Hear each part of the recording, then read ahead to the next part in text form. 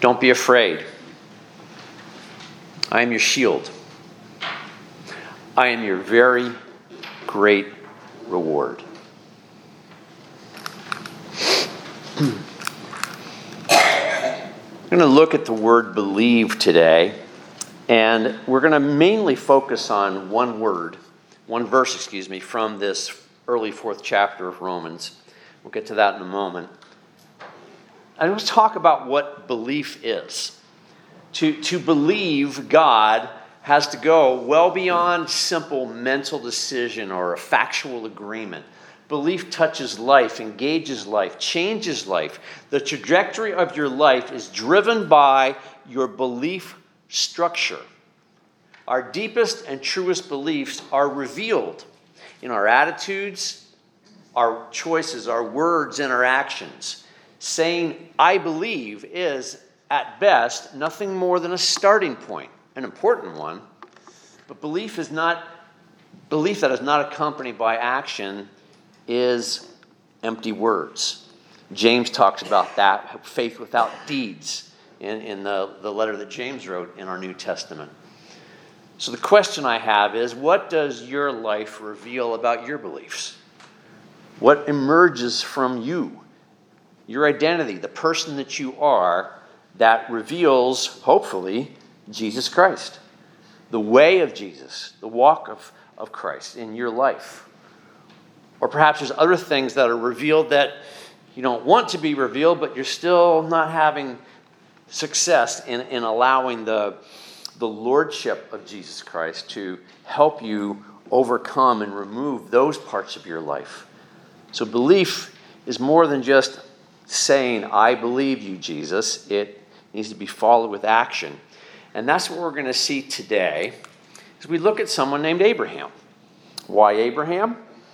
Well, in this chapter, it says what shall we say then? That Abraham, our forefather, discovered in this matter, and it boils down to this one verse which is found in Genesis chapter 15. Abraham believed God, and it was credited to him as righteousness. And that's going to be the main focus this morning. The rest of this passage, the first 12 verses of chapter 4, goes down the similar theme that we've seen before in Romans, where there is this division in the church in Rome between believers in Jesus who grew up, were trained as Jews, and believers in Jesus who were Gentiles and came out of the whole Greek world and the Greek culture for the most part.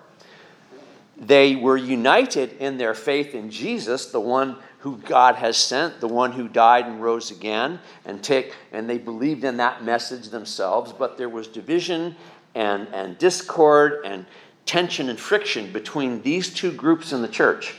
So Paul is stressing to them again and again in this letter, you have to come together, and here's why, and here's all the reasons why. And in this chapter, he's identifying this faith that Abraham had, this belief that Abraham had, and it came before he was circumcised, but God also brought that into his people, that would be his people, as a sign of the covenant. So Abraham is the father of all who believe, as he stresses here in the 4th chapter. But I want to focus specifically on this 3rd verse when he quotes from Genesis 15 and what was going on in the life of Abraham at that time. This story you can find beginning in the 12th chapter of Genesis, and we're going to look briefly at several of these passages, because if God credited his belief as righteousness, what was the essence of that belief in Abraham that we can be inspired by, that we can emulate in our lives as well, because we're believing in the same God? Abraham didn't yet have the faith in Jesus that we do have, except to look forward to someday when God would send him. But we still have the same faith in God the Father who sent Jesus. So let's look at Abraham this morning. God's new identity for Abram, or Abraham, same person. There was a slight change in his name later on. So when we begin in the 12th chapter of Genesis, you'll see him identified as Abram. But what was his new identity? You may be familiar with this passage, and you can turn to your Bibles to Genesis 12. And this is what it might say in your subheading in your Bible. It does here in the NIV, the call of Abram. The Lord said to Abram, "Go from your country, your people, and your father's household to the land I will show you. I will make you into a great nation. I will bless you. I will make your name great, and you will be a blessing. I will bless those who bless you, and whoever curses you I will curse. And all peoples on earth will be blessed through you." This is the call of Abraham, the father of the Jewish people, but also our father in the sense of faith. If you're not Jewish, it is the father of us all in the sense of faith. Abram lived in a place that, in Ur, which was, a lot of archaeological scholars believe it was a place that was sort of a hotbed of spiritual thinking and various religious expressions.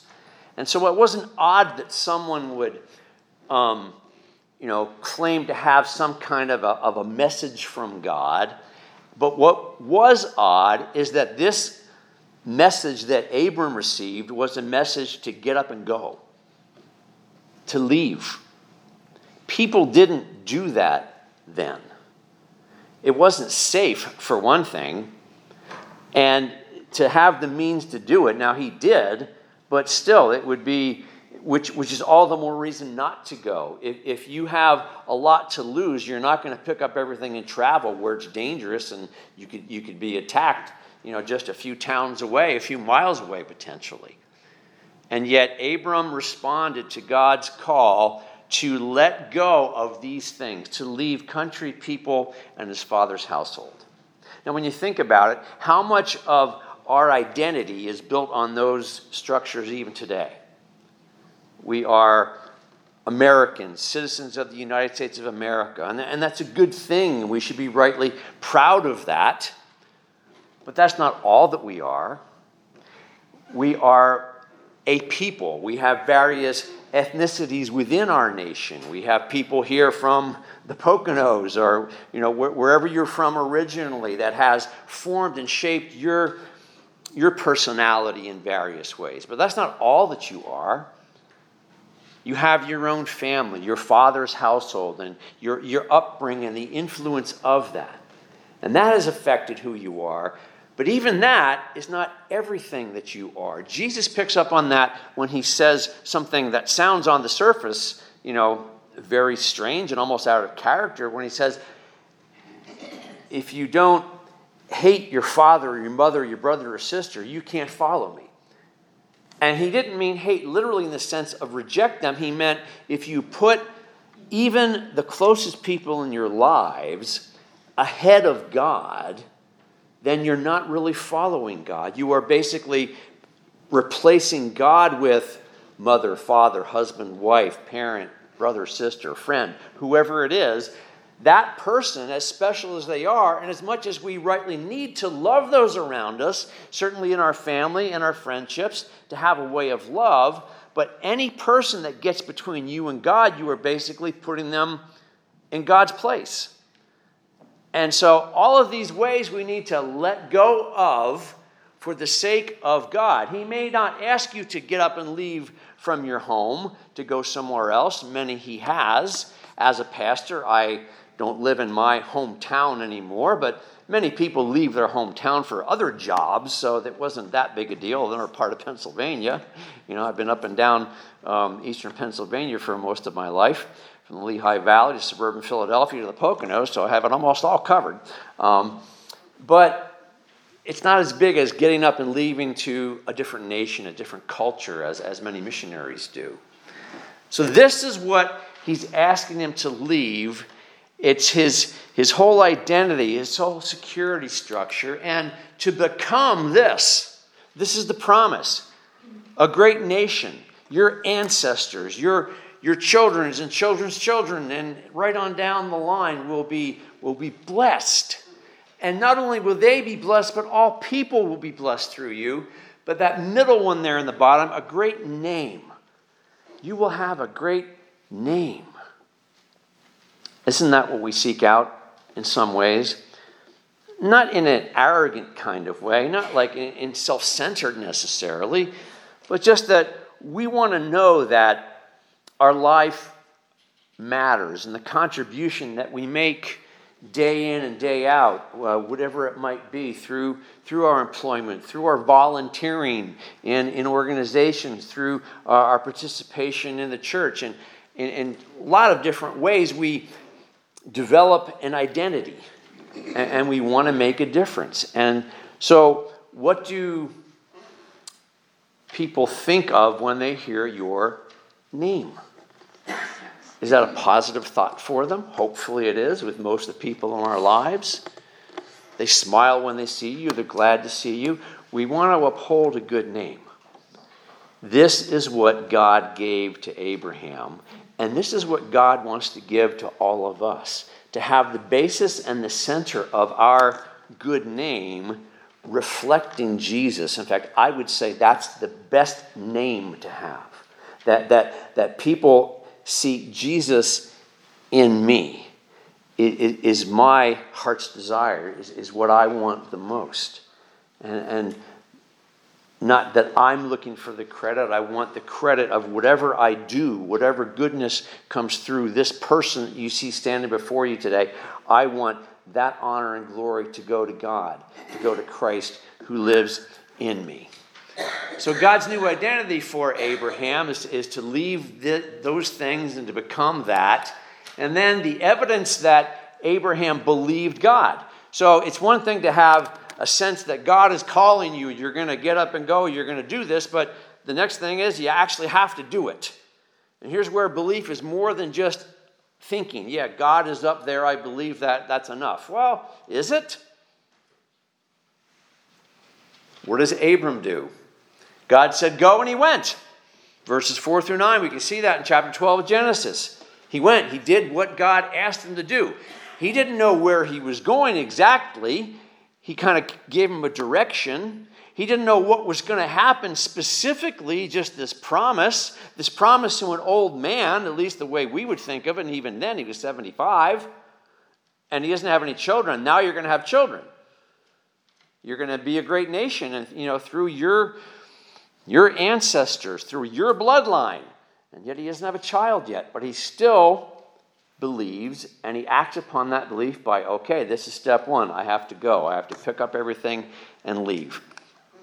Later on, he gets into Egypt because of a famine, and that's a kind of a weird story. There's a lot of weird stories in Genesis. This is why it's such a fascinating book. But he goes to Egypt, and something happens there, and he's kind of dismissed in not so good a way because of a way that he deceived the Pharaoh, and yet the Pharaoh gives him a lot of things when he goes. So in effect, he goes to Egypt and leaves Egypt, and he became richer. And he had more possessions and more things. And then accompanying him on his journey is Lot. And now Lot also was able to amass a lot of possessions. Your riches were largely based upon the flocks and herds you had in this culture. And Lot had a lot of those. It's his nephew. And you get the sense that Lot is almost like a son to him. Because apparently Lot's father, perhaps his father died, didn't care about him, we don't know, but he's with Abram. And so they are traveling together, working together, and they're both being blessed in the sense of having more flocks and herds and servants and all the things that went with it. But eventually there was too many flocks and herds for both of them, and there was fighting going on between their servants who were watching the flocks about the water and about the grazing and all those other aspects of taking care of so many animals. So Abram wisely said to him, look, you look around the whole land, and whatever direction you pick, I'll go the opposite way, so we can be at peace with one another, which was a wise decision. He gave Lot the choice to do that, and Lot did. And Lot ends up near a place called Sodom, and Abram goes in a different direction. And God blesses him for that. In chapter 13 at verse 8, it says this: "So Abraham said to Lot, 'Let's not have any quarreling between you and me, or between your herders and mine, for we are close relatives. Is not the whole land before you? Let's part company. If you go left, I'll go right. If you go right, I'll go to the left.'" And that's what happened. There was wisdom there in that man's decision, and God honored that decision. After a time, Lot basically got swept into a war. It's kind of a confusing story, and I won't kind of pick through the details here. In the 14th chapter, there were several cities that were at war with each other, and they formed alliances. So there was, these 4 cities against those 5 cities. Each city had a king. For the most part, with the exception of Egypt at this time in the world, there weren't countries the way we think of them today. There was mostly city-states. So each city was its own country, in effect. So, to transpose that into modern-day Poconos, so Tannersville would be its own country. And Stroudsburg would be its own country. And East Stroudsburg, and they have the river between them, so they're, that creek to make sure they stay on their own side, Now, there was still some interaction and trading between them, but every city was a country. Well, these towns all got into a war. And Lot, who lived in Sodom, was swept into it. The city of Sodom was taken captive, and the people in the city were taken captive. Lot was among those people. Abram heard about that. Abram had soldiers as part of his whole entourage, and he sent the soldiers into this battle. And you get the sense when you read the story, Abram shifted the battle. His presence, his wisdom, his tactics perhaps militarily brought that battle to a better conclusion, and what he wanted, he rescued his nephew. He rescued Lot. After that was over, the king of Sodom wanted to thank him in a very tangible kind of way. Now, it already told us in Scripture that the city of Sodom was very corrupt and very evil. And, of course, you can read about that a few chapters more. And that's where Lot was living, unfortunately. But when the king wanted to thank him, Abram refused. And let's go to the 14th chapter now, the 21st verse. The king of Sodom said to Abram, "Give me the people and keep the goods for yourselves." Every time there was a war in that time, if there was people, there was possessions. The winning team got everything, okay, including the people. Okay, they could enslave them. That's just the way it was. So, but Abram said to the king of Sodom, "With raised hand I have sworn an oath to the Lord, God Most High, creator of heaven and earth, that I will accept nothing belonging to you, even a thread or strap or sandal, so that you will never be able to say, 'I made Abram rich.' I will accept nothing but what my men have eaten, and share the belongings to the men who went with me, to Aner, Eshcol, Mamre. Let them have their share." And that was it. Now you get the sense that Abram's taking a stand against evil. He didn't go to Sodom's aid because he liked the people of Sodom or somehow agreed with the way they were living and what they were doing. He went into this battle to get Lot out. And that was his goal, and that was accomplished. And he knew that to participate with anything that city was doing was not honoring the God that called him.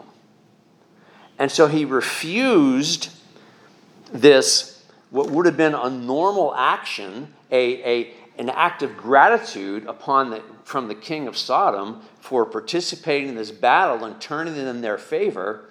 Now you're refusing his kindness. So now it turns into an insult. Now, not just the king of Sodom, but the other armies might look at this man Abram and says, well, who does he think he is? And it could easily have all turned and backfired onto him. And this is a very key point in the story. At this point, Abram still has no son. He's been called by God. He's blessed and turned into a great nation. Though he has amassed riches, he is still vulnerable because he has no home, no city, and has just insulted the very powerful but very corrupt king of Sodom. So what happens next? This all leads up to what Paul is quoting in Romans chapter 4. So we begin at the 15th chapter of Genesis. So when it says, after this, the word of the Lord came to Abram in a vision. Don't be afraid, Abram. I am your shield. I am your very great reward. Isn't that a beautiful message from God? Don't be afraid. And this is why scholars believe that what he did by not accepting what the king of Sodom wanted to give him was an insult and put his life at risk. He had reason to be afraid. And God says, don't be afraid. I am your shield. You don't have to depend on worldly alliances to protect you. I am with you. You don't have to depend upon their reward and what they'll give you and the more riches that they want to cast upon you. I am your great reward. So God is honoring Abram's belief. It was belief that was put into action in all these ways. It's not real clear how much time has passed from the beginning of the 12th chapter where he is first called, and there's other stories that happen. It's probably a number of years, maybe many years, that has gone by. And again, he still hasn't seen the promise in terms of having a son. He still doesn't own much in terms of land. God promised him land that would be his, but that hasn't really happened yet. And think of the level of temptation that this man faced. From a worldly perspective, he was a great victor in a great battle. He could have probably claimed a city for his own and built a city for his own. He could have amassed more and more riches from the world and had the other kings of the other cities in his region maybe not bowing down to him, but at least acknowledging him and wanting to keep in his good graces because this man, he's smart, he's a good king, he's a great leader. We want to give him riches. And if Abram would have backed out of God's call, then from an earthly perspective or worldly way, couldn't have blamed him, I guess. God promised you all of this how many years ago? You don't have any son yet. You're not getting any younger. You're already pretty old, Abram. You don't really own anything. You're still wandering with this whole big troop that you have, and that's great, but you don't have a city. Come on, take all of this. In a sense, it's almost like the temptation that Jesus had from Satan that we read about in the Gospels. Just go ahead, take a shortcut. Find another way, Jesus. I'll give you all the riches of the world. Do something here and now that people are going to notice. And then you'll be rewarded by people. All of this, the fact that Abram rejected all of that, is evidence of his faith, his belief, his active belief. He had a heartfelt, deep belief of God's calling in his life, and his actions revealed that depth of that belief. He didn't cave in when he had opportunities. Continuing in the second verse then of Genesis 15. But Abram said, Sovereign Lord, what can you give me since I remain childless? and the one who will inherit my estate is Eliezer of Damascus." And Abram said, "You have given me no children, so a servant in my household will be my heir." And I like the fact that this is in there.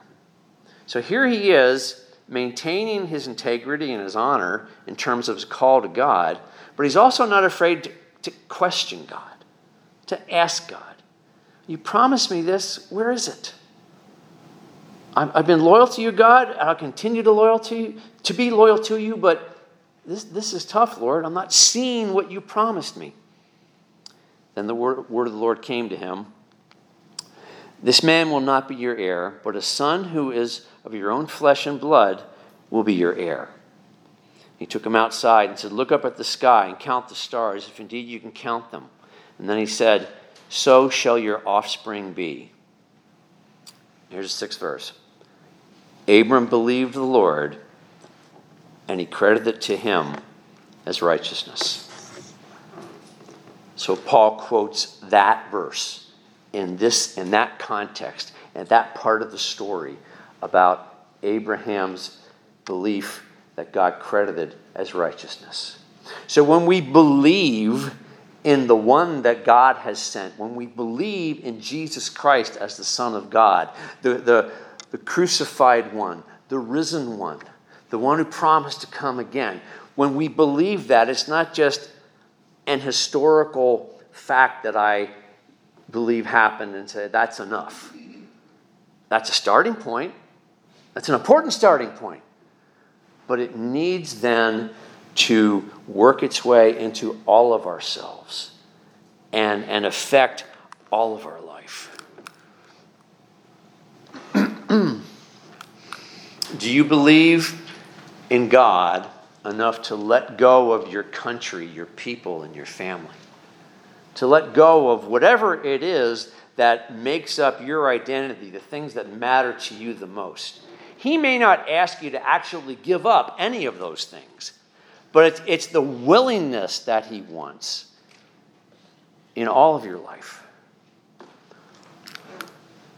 Do your alliances, and that is your support and security systems in your life, reveal reliance on the ways of God?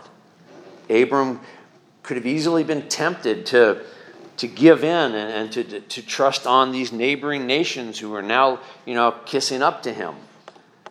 And yet he didn't turn to them. He continued to turn to God. Do you seek reward, recognition, and honor from people? This is a hard one. I say this is a hard one because part of my personality makeup is that I can be a people pleaser. And so I want to say and act and do things that will keep people happy. And as a pastor, that's not a good thing. I mean, to a certain degree it is. I want to make sure that you guys are feeling good about the church and, want the church to prosper and do well and do your part. And I want to encourage you in that. And all of you encourage me, especially these last few weeks. Thank you so much for that. But if I base what I do upon getting your kind words, as thankful as I am for them, but if that's my motivation, that the people at St. John's and the people at Bushkill Community are happy with me, then life must be good and they must be pleasing God. No, that's not it. That's not what it's about. And for all of us, we can have temptations to put what pleases people in front of what pleases God. Abram gave us such a great example by turning down what the king of Sodom wanted to give to him. He said, that's not the way. And he knew that. And he followed through. So I end with where I began this morning. Those verses from the beginning of 15th chapter of Genesis that flow into what Paul quoted in Romans. Don't be afraid. I am your shield. I am your great reward. I hope that's your desire. Let's pray. Father, thank you for your word. And may the example of Abram give us inspiration to stand strong when temptation strikes, when shortcuts seem so easy and right at our disposal, when everyone else is telling us it's okay to compromise. You deserve it. Help us to stand strong with you and the faith in you and the belief in you, that belief which you see as righteousness would grow deeper in all of our lives. In Jesus' name, amen.